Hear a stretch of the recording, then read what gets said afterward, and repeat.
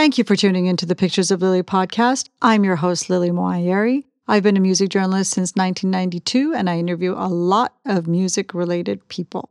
This podcast is about my experience behind the story, my experience doing the interviews, just to give you a snapshot of what it's like on the other side of the digital recorder. Pictures of Lily.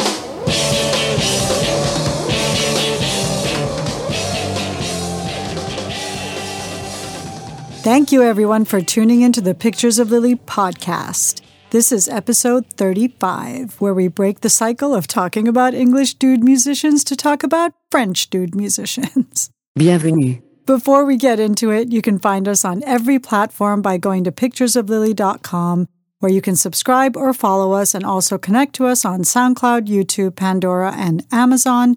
Although it's really best to listen to the podcast straight from the source at picturesoflily.com, as it is the best audio quality. We're only just realizing how many of you tune in regularly, and we really appreciate it.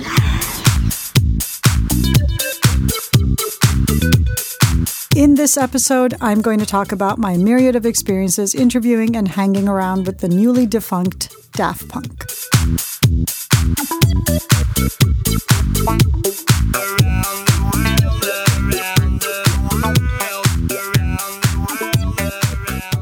Here are a few snapshots of my experiences with the Daft Punk fellows over 20 years from 1997 to 2017. Let me preface by saying two things. One, I've interviewed the Daft Punk boys numerous times, every time for a print magazine, and I haven't yet found any of those articles in my wall of magazines. I have a chronological system, but it's still very difficult to locate the exact magazine from years ago.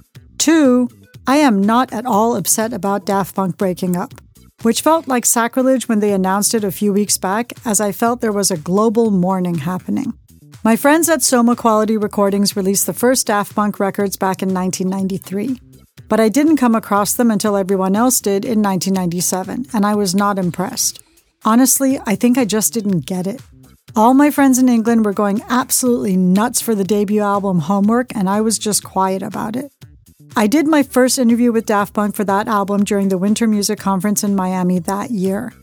From what I had read about them to prepare for the interview, they were very tense about being compared to the Chemical Brothers and very adamant about separating themselves from those guys. It seemed like a lazy comparison to me, something the British press would come up with, as Daft Punk don't sound anything like the Chemical Brothers. But, like I said, they were still quite tense about the whole thing.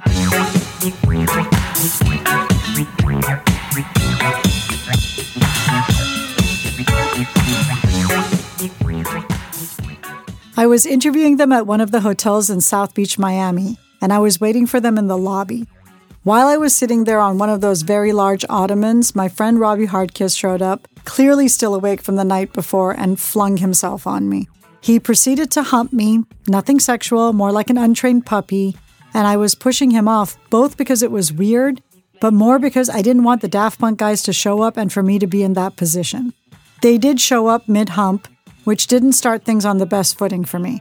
I have since forgiven Robbie. He remembers nothing of this incident, and we've talked about it. More than hour, never. At that point, Thomas and Guy-Man of Daft Punk were not very comfortable with speaking English. I understand French, but I didn't tell them that because I wanted to make sure they weren't saying anything negative about me first.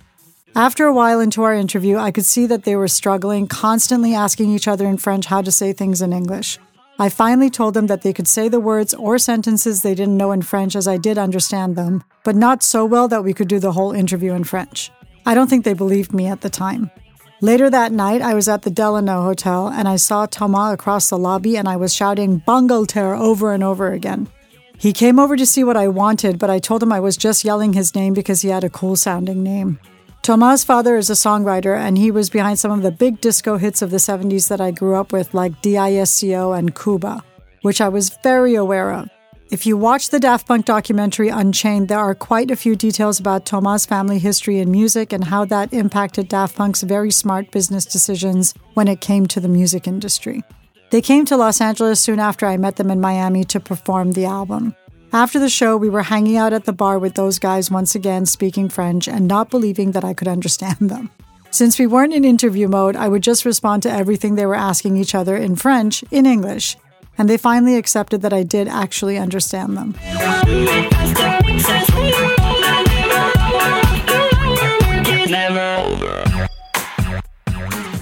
Next time I saw Thomas, we were on our way to the Playboy Mansion. This was for a party in conjunction with Dimitri from Paris's compilation, A Night at the Playboy Mansion in 2000. They were shuttling us from a parking lot in another area altogether to the Playboy Mansion, and Thomas and his girlfriend Elodie were on my shuttle. I had a little chat with him, but not for long, as he was with his girl, whom he is now married to, and they have 2 children. The following year, I interviewed both Thomas and Guy-Man again for their album Discovery. I don't remember who it was for, and I haven't located the article yet. I don't recall much about this interview except that it happened at the Virgin Records offices in Beverly Hills, and that there is photographic evidence of it. It's a terrible picture of the 3 of us, but at the same time, it's a classic. One more time, we're gonna celebrate. Oh yeah, alright, don't stop the dancing. One more time, we're gonna celebrate. Oh yeah, alright, don't stop the dancing. Even with all these interviews, I still wasn't a committed fan of Daft Punk, and I wasn't upset about not interviewing them for the next album, Human After All. I was at Coachella for the unveiling of their famous pyramid, but I wasn't at the tent for their set. I did an interview with Thomas for their second live album, Alive 2007, the following year. Both that album and that interview changed my views on Daft Punk a lot. For one thing, listening to Alive 2007 and hearing their songs from the first 3 studio albums, I realized I actually loved all of those songs, even if I didn't on first listen. I told Thomas this during our interview about how I was always 5 years behind with their music, and that I only appreciated it in retrospect. Thomas, whose English had improved so much it was mind-blowing, told me he would rather have fans like me who liked their music in the long run than those who liked it immediately but without longevity. One more time, we're gonna celebrate. Oh yeah, stop the dancing. One more time. You know I'm just feeling celebration. Thomas was spending most of his time with his family here in Los Angeles as his wife is an actress and he was involved in film, hence his marked improvement in speaking English. The other thing I noticed is that he was a lot looser and more confident and didn't have the sharp chip on his shoulder of 10 years prior. It was so much easier to talk to him and have an actual conversation without them constantly being on edge. When he realized that I hadn't seen the Pyramid Show and that I lived in Los Angeles, Thomas invited me to experience it at the Vegas Festival in Las Vegas. It took him about 90 seconds to convince me. I went with the plan to just go to the festival and turn around and come right back home, fly in, fly out. I had a few friends who were Vegas regulars who were going, music fans rather than music industry, plus I knew the PR for the festival, so it was a really good time. It wasn't Vegas like it has been in recent years. It was very low-key with no one in the VIP area and everyone on the festival grounds dancing, including me. I was able to be in the photo pit for the start of their set, but it was more fun on the field with everyone else. And I'm really glad I got to experience the pyramid. It was something to behold.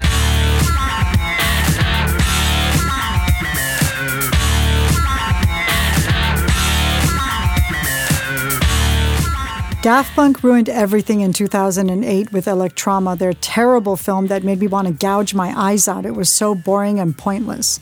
They're so good at visuals. Their previous films, Daft and Interstellar, were exceptional. I don't know what the hell Electrama was. I saw those characters from that film show up again in the farewell movie Daft Punk posted on their Facebook, and they annoyed me all over again.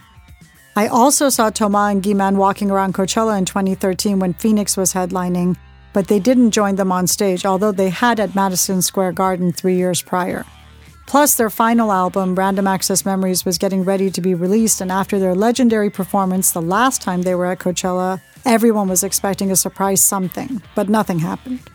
The last time I saw Thomas, we bumped into him at Maxfield, an art gallery in West Hollywood in 2017, where Mr. Hudson was performing.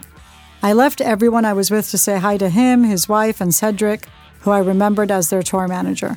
Lawrence and everyone I was with asked where I ran off to, and I said to say hi to Thomas from Daft Punk, which none of them realized.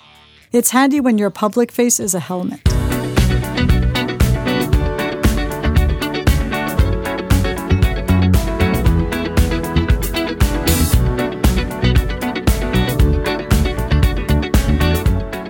my friends I was with at Maxfield is DJ and producer Zen Freeman, who is now in a partnership with Cedric and his brother Nicolas in their furniture design company, Hervé Manufacturière, which I highly recommend checking out. For one thing, their stuff is absolutely gorgeous. For another thing, Thomas does a bunch of photography for them.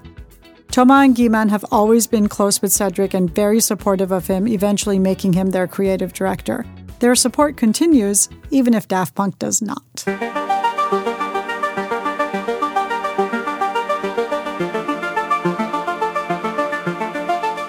And that's my snapshot of my experiences with Daft Punk, which are a lot more than I realized, even if I haven't yet unearthed my interviews. As I said, I'm not exactly torn up about their breakup, but maybe like all things Daft Punk, that will hit me in 5 years.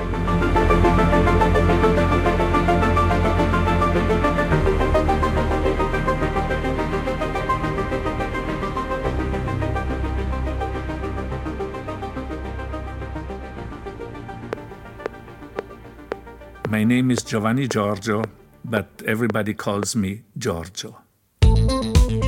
In the next episode, I will be talking about my experience interviewing Giorgio Moroder, who, along with the Bee Gees and Suzi Quatro, is part of the core trifecta that formed me as a musical person.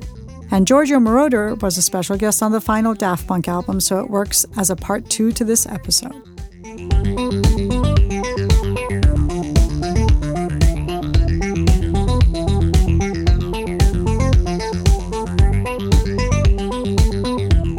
From myself and my co-producer, director, editor Lawrence Schroeder, thanks for listening. And if you have a chance to subscribe or follow the podcast on any of the podcast platforms, please do so and please rate and review.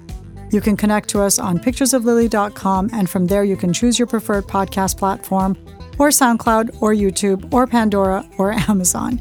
You can also find the playlist for the podcast episodes on Spotify and YouTube.